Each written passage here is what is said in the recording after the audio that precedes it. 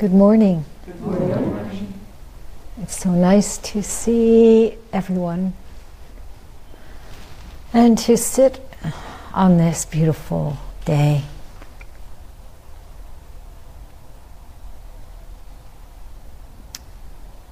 It's certainly a continuing lesson in impermanence here at 266 West Seneca Turnpike. How many of you were here when this building burned? 1, 2, 3, 4.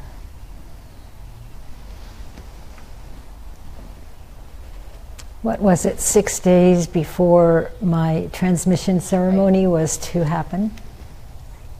And so we experienced this very place under a white tent on the front lawn and went back to building again.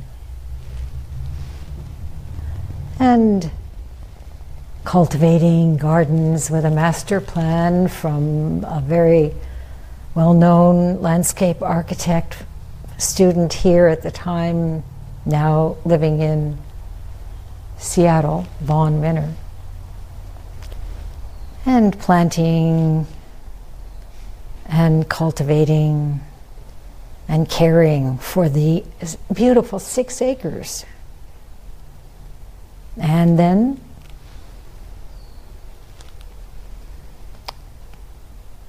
big change happened again.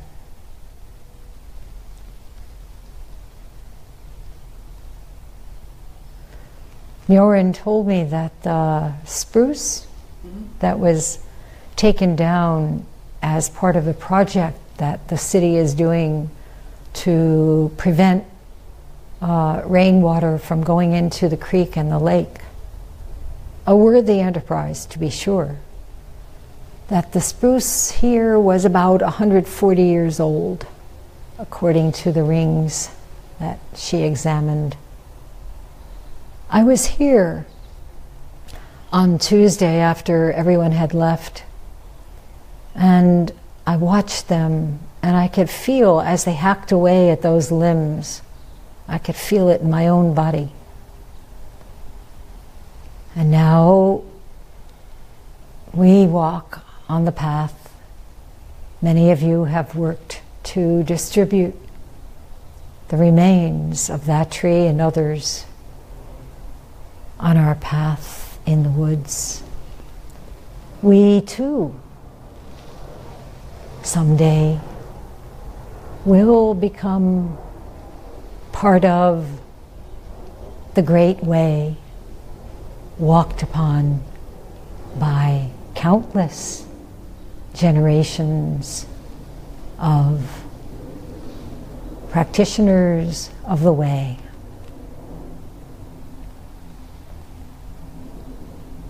Of course, we have understandably deep attachment, not only to trees, buildings, but especially this building.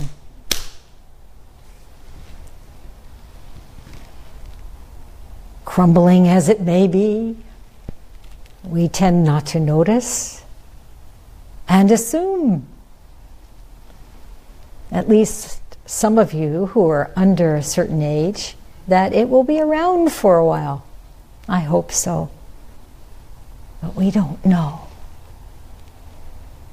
And this don't know is really the heart of our practice.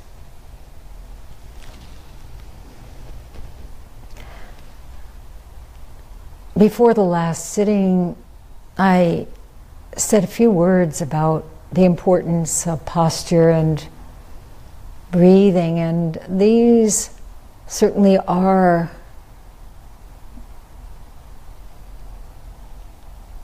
helpful to keep in mind for all of us. Even if we've been sitting a long time, we can notice after a while maybe our spines are kind of compressing and losing their wonderful elasticity and breath, breathh, so that breath can flow, so that energy can pervade not only our own bodies. How can we say where those bodies end? The great body of the universe itself is each breath. When we are present, so this so-called method of sitting, there is no method, okay? Just throw it away. But little pointers can be helpful sometimes. Reminders.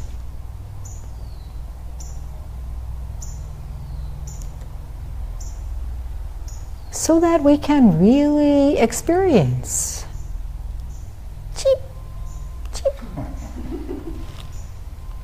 Otherwise, our minds are, going along in their usual self-centered way and thinking about what's wrong and how this is no longer possible because we're so old we can't even get up anymore or whatever, It's okay. If we're really with it, and that's all that posture and breathing can help us with, just to be present to whatever is happening, realizing that we are that.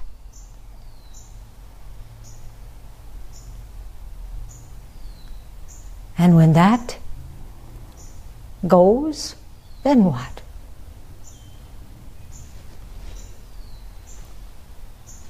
This is the vast space that we can experience.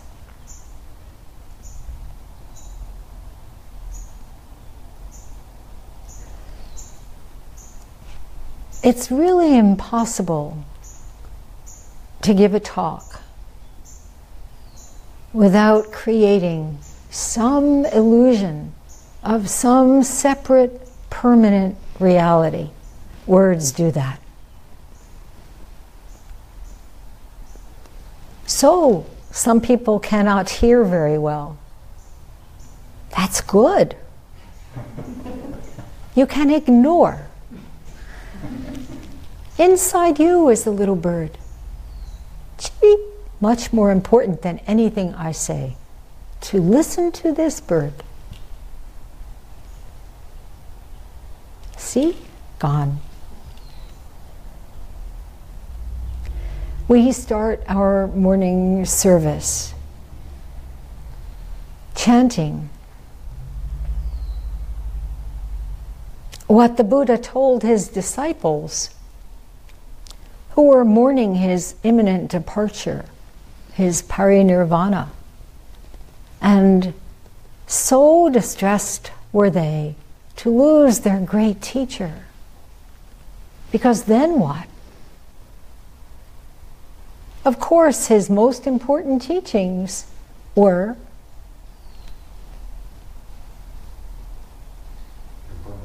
impermanence, suffering. Atadipa. They were memorized.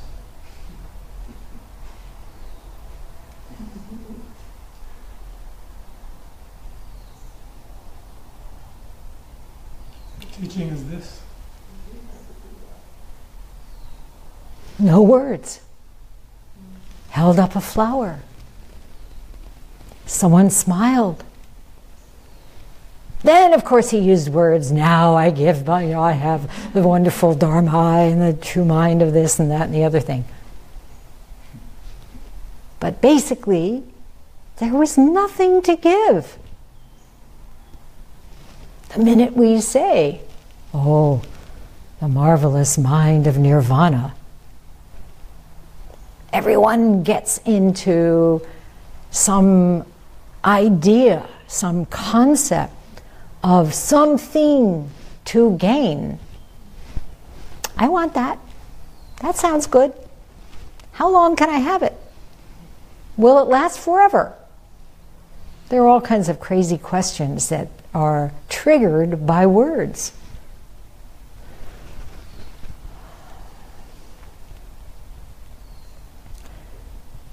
So, of course, his disciples did want something from him. And yes, you are all right. He did teach using words here and there. His first sermon, which he was besieged to give, he had no intention of saying a word after his great enlightenment, but finally he was reminded of how many beings are suffering, pretty much all right now. Could you please give us something? Please give us a sermon. And he did. He said, yes, you're suffering.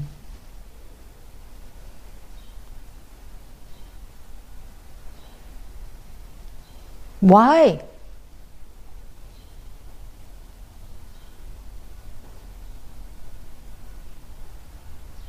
Of course, most of us immediately think of all the things that are wrong, that have to do with our circumstances, with other people in our lives. But the Buddha taught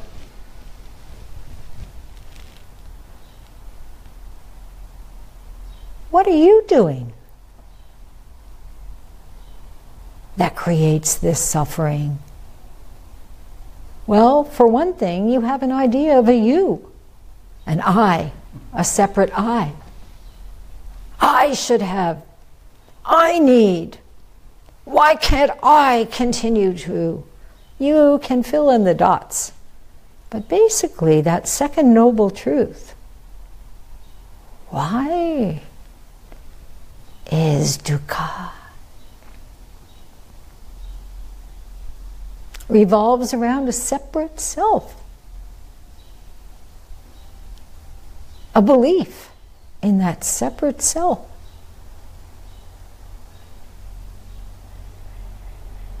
That must be protected. Many, many years ago, there was a British comedy on public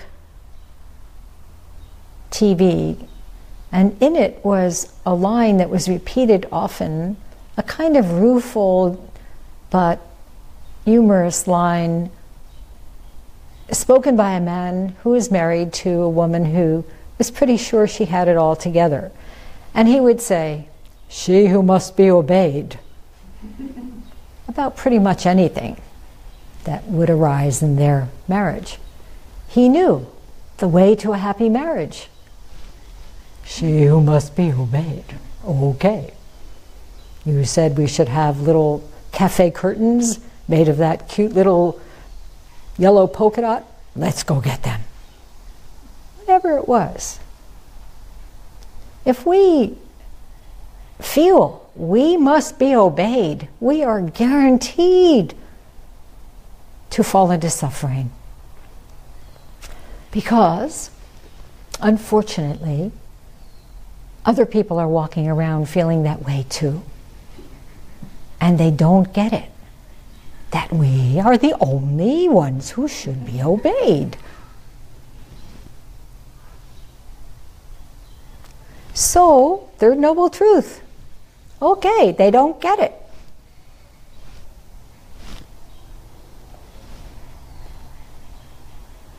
How about just sitting down and stopping? Stop the whole process. Stop that whole concoction of the separate self, that whole idea that you know the way things should be and that the most important thing is to protect that self against all invaders. If you drop it, just sit. So of course, that's what we do. We come in, we sit down, try to get ourselves in a good posture on our sitting bones. We try to elongate the spine.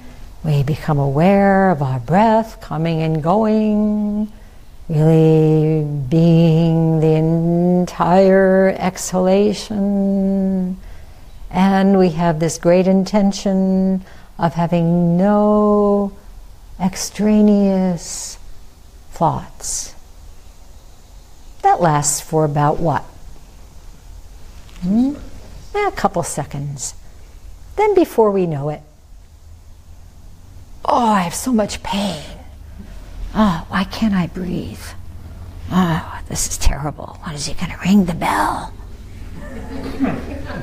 Maybe I'll have some tea. There are all kinds of things that come to mind that we think will improve the situation, and they don't have anything to do with that third noble truth of cessation. They are a continuum of ideas and plans and schemes, right? Can you think of one?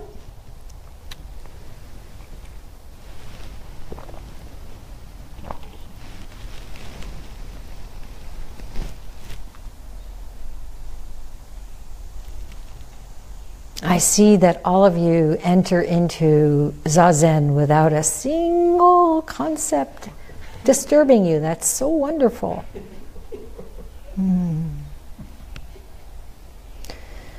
So the Buddha taught it's unlikely that that will be the case for very long. So we have this eightfold path we can follow. A kind of reminder, the fourth noble truth, a reminder of what's important, how we live our lives, that we can say the way we live is conducive to strong practice, serious practice, breaking through the obsessions and compulsions that really dog everyone, and seeing clearly for ourselves what this reality is. Seeing clearly that the truth is not somewhere out there, but that it is within and around us simultaneously. That when we hear the insects singing, we are entirely one with this Atadipa. So Atadipa can be translated two ways. Atta means you. Each one of you. Deepa in the Mahayana tradition is usually translated as light. You are the light itself. Dwell in this light. Trust in this light.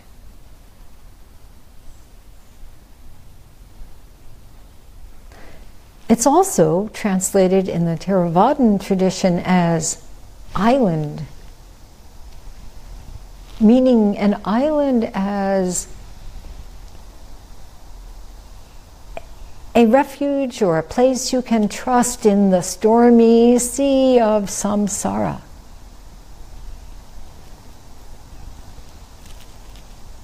So this right here, right now,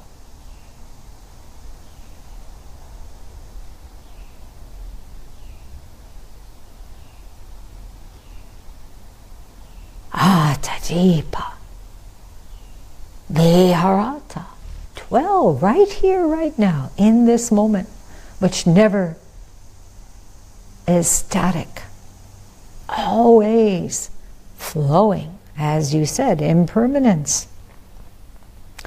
Impermanence only feels wrong if you're not flowing with it, right? If you stop and you say, okay, I'm staying here. This is my island. Oops, burned up. Now what?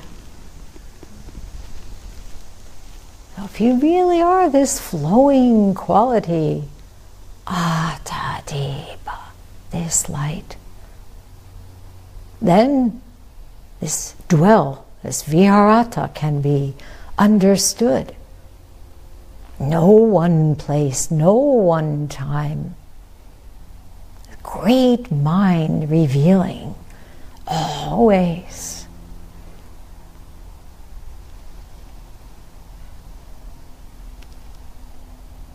What comes next?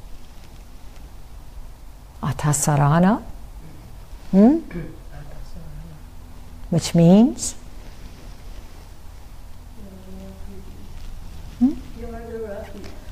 you are the refuge.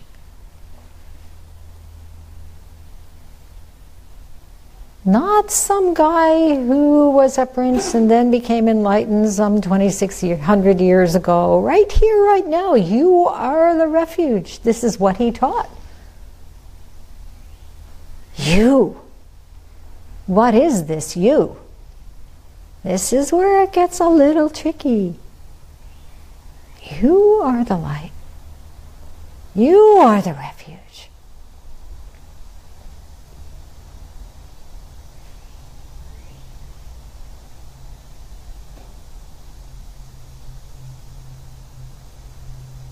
Ananasarana, there is no other refuge. Don't go seeking it outside. It is outside if you realize it's none other than you yourself. This you unpolluted by ideas of a separate selfhood. This is the tricky part, right? Ananasarana. Dhammadipa. Dhamma is Pali for Dharma, Sanskrit for. What does it mean? Dharma? Dharma? What is Dharma?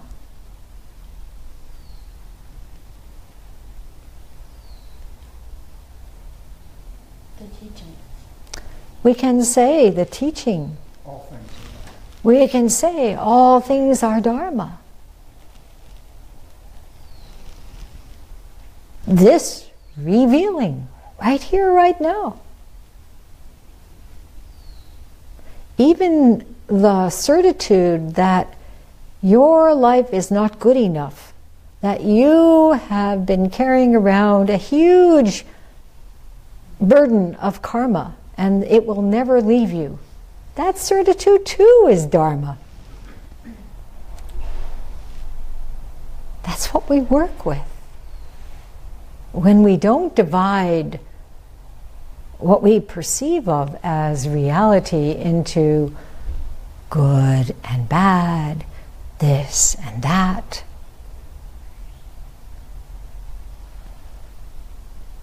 self and other, life and death,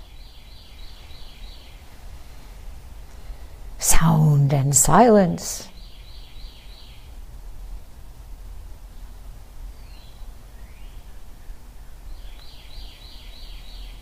Dharma is revealing in everything.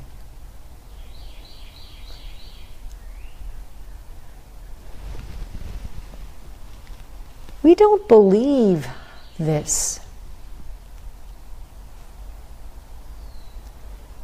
And therefore, we are caught up in all manner of suffering because we feel cut off from this, excluded from this. And even when we enter fully into the realization of this, we're not always able to sustain the trust in this. Something can happen that shakes us deeply. And we find ourselves falling into that certitude of being separate from, an outsider.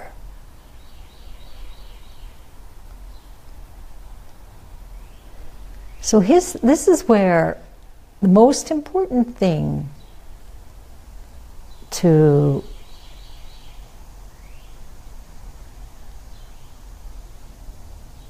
turn to is compassion.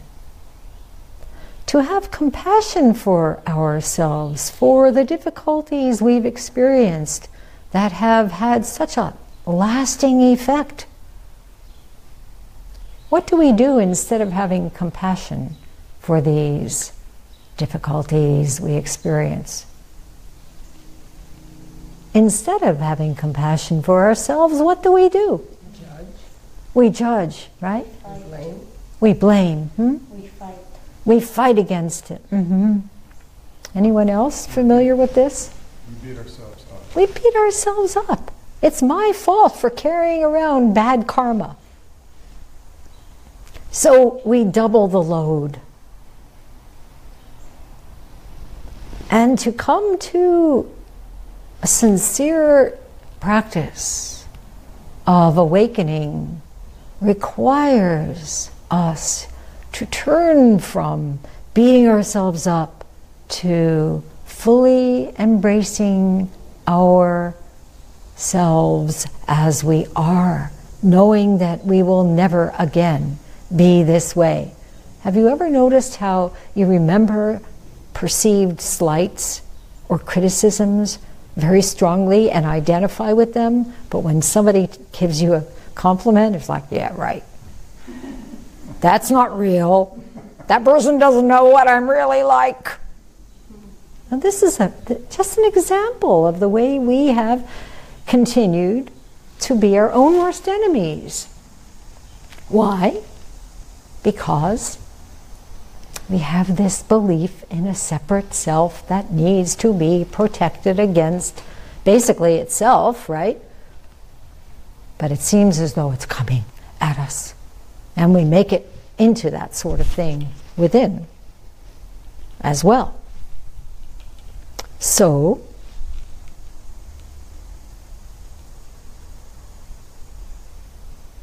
it's not easy to say, okay, I may feel really bad about that. What I said, what I did, I'm no good, all of these things that I have heaped on myself. But what if I just really did what is suggested to me as a practice? This is really revolutionary, okay? What if I just sat down and gave over my need to make it even worse than it is? Okay? What if I said, okay, all right, I don't know. Truly, I don't know. This knows. Surrender. It's a scary word. Well, if we surrender, then the other side wins. This is mentality. We don't even realize how deeply ingrained it is. I can't surrender, or else those forces of whatever will win. Well, we've already seen they won, okay? They already won. And what can we do? Railing against them? I don't think so. What could you possibly win anyway? Yeah, and who can win? Against whom? What? To win something you want? I don't think so. Win something you want, right? That's that separate self again, rearing up. I'm going to get what I feel is mine and hold on to it forever. Okay, we all right? Try it. So here's the 3 pillars of Zen. Here they are. Great doubt. Great doubt in this separate self. This is absolutely crucial. We have to really look at it. What is this self anyway? You know, Dogen's famous, to study the way is to study the self. To study the self. When you really look at this thing you have created called the self, where is it? Where is it located? Can you summon it up? How much of it is what you've been told and what you've believed about your identity? And how much of it is what you might call Dharma, the teachings, the real form, the substance, the essence? All these words are problematic, okay? So please put them in quotation marks. The fundamental reality. Quotation marks. Because they cannot be created as something to attain to. To have great doubt is absolutely essential. What do we doubt? In the usual small self way, we doubt the Dharma. Well, it can't happen to me. We have skepticism about the fundamental nature of reality. All we believe in is our own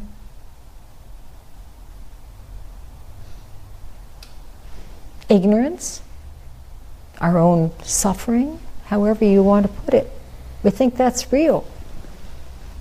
So to really doubt, to really forget the self, as Dogen said, when you look deeply into the self, where is it? What happens is, it's gone. What happened? Oh, wow. Where's the beginning? Where's the middle? Where's the end? I can't find it. To forget the self, what happens?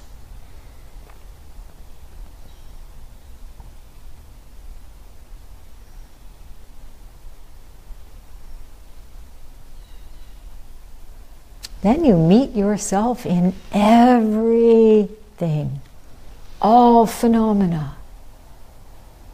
Everything you divided into me and out there. Out there is now nothing but your own true awakened being. There is no gap.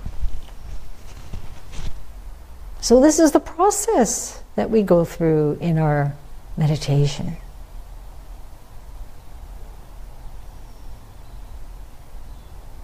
Great faith cannot be divided, cannot be put aside until we break through that separate self. We must have it at the very beginning. The faith in mind, trust in mind, as Sosan Kanchi Zenji, the third ancestor, put it in the verse that we will recite together on Friday, this coming Friday session.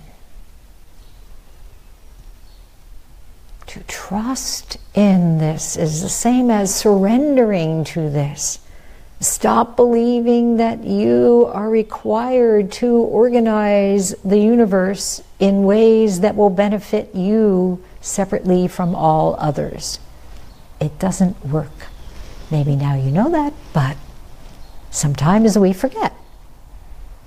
So to have faith, everything is exactly as it is. That's all we can say.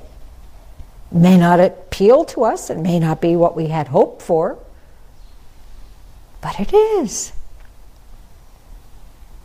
And to have faith in the ability to become our original one, this original, many ways of putting it, original, true nature, already one from the beginning.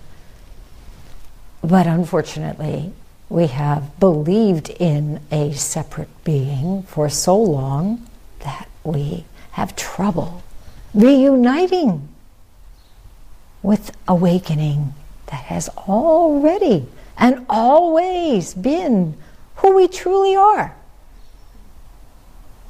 You have a taste, then what happens? Maybe something shakes you. This is a good thing. You don't believe it. Challenging you. Go further. When Joshu was enlightened, he said, I am ruined and homeless. How many of you would like to be ruined and homeless? This is, we're always grasping. Okay, I want something under my feet. I want to believe that I ... But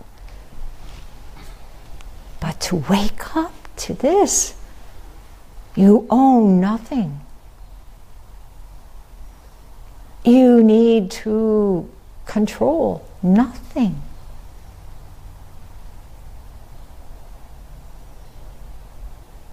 There is nothing lacking.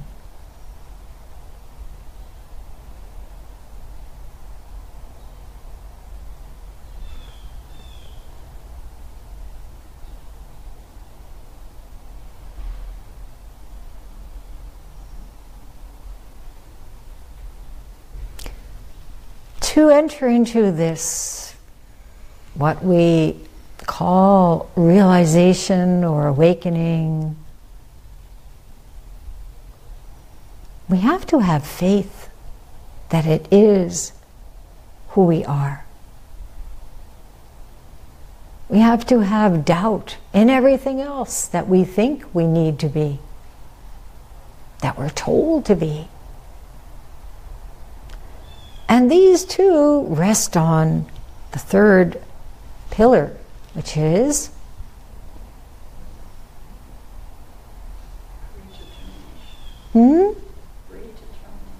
great determination.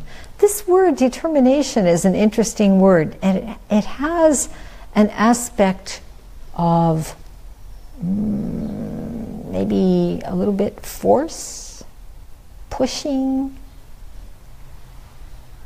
which we have to get rid of. Again, with words, we are in trouble. But to have a sense that we must continue and continue and continue on this path without any grasping whatsoever. This is the meaning of great determination. Just continuing. This is patience, right? Very important. Because inside the mind there's this little voice that says, are we there yet? Am I getting to it? Maybe if I just... There's no just, except just. There's no object to be attained. Simply continuing to be this present, flowing breath. Being.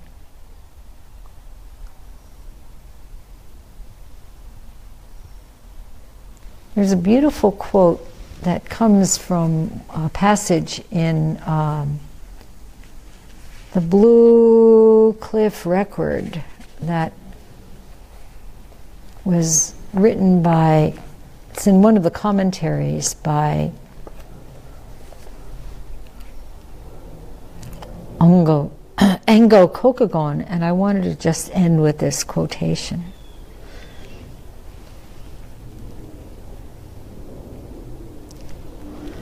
An adept of this kind, what I have just described, can't be fooled at all.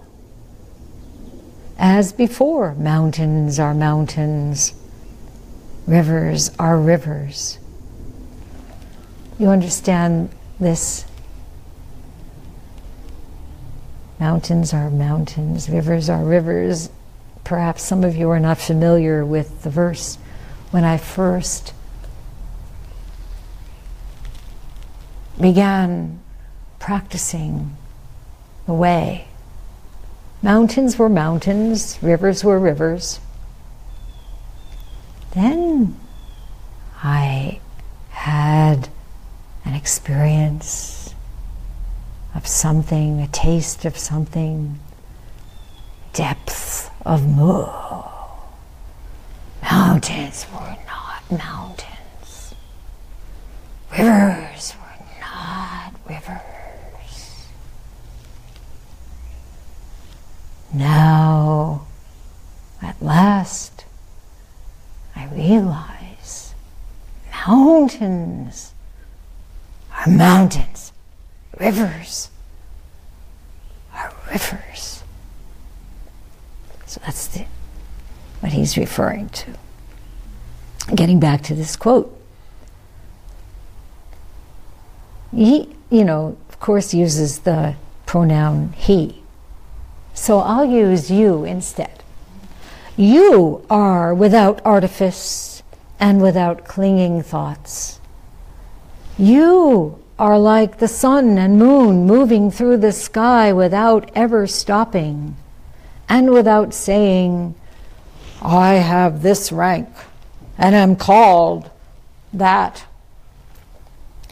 You are like the sky everywhere covering, like the earth everywhere supporting. Since they have no mind, they bring up and nurture myriad beings without saying, I have so many accomplishments. Since sky and earth have no mind, they last forever. What has mind has limits. A person who has attained the path is like this. In the midst of no activity, third noble truth, you carry out your activities. Whatever comes, simply responding to it and taking care. Accepting all unfavorable and favorable circumstances with a compassionate heart. So that's it, dear friends. That's what we're doing.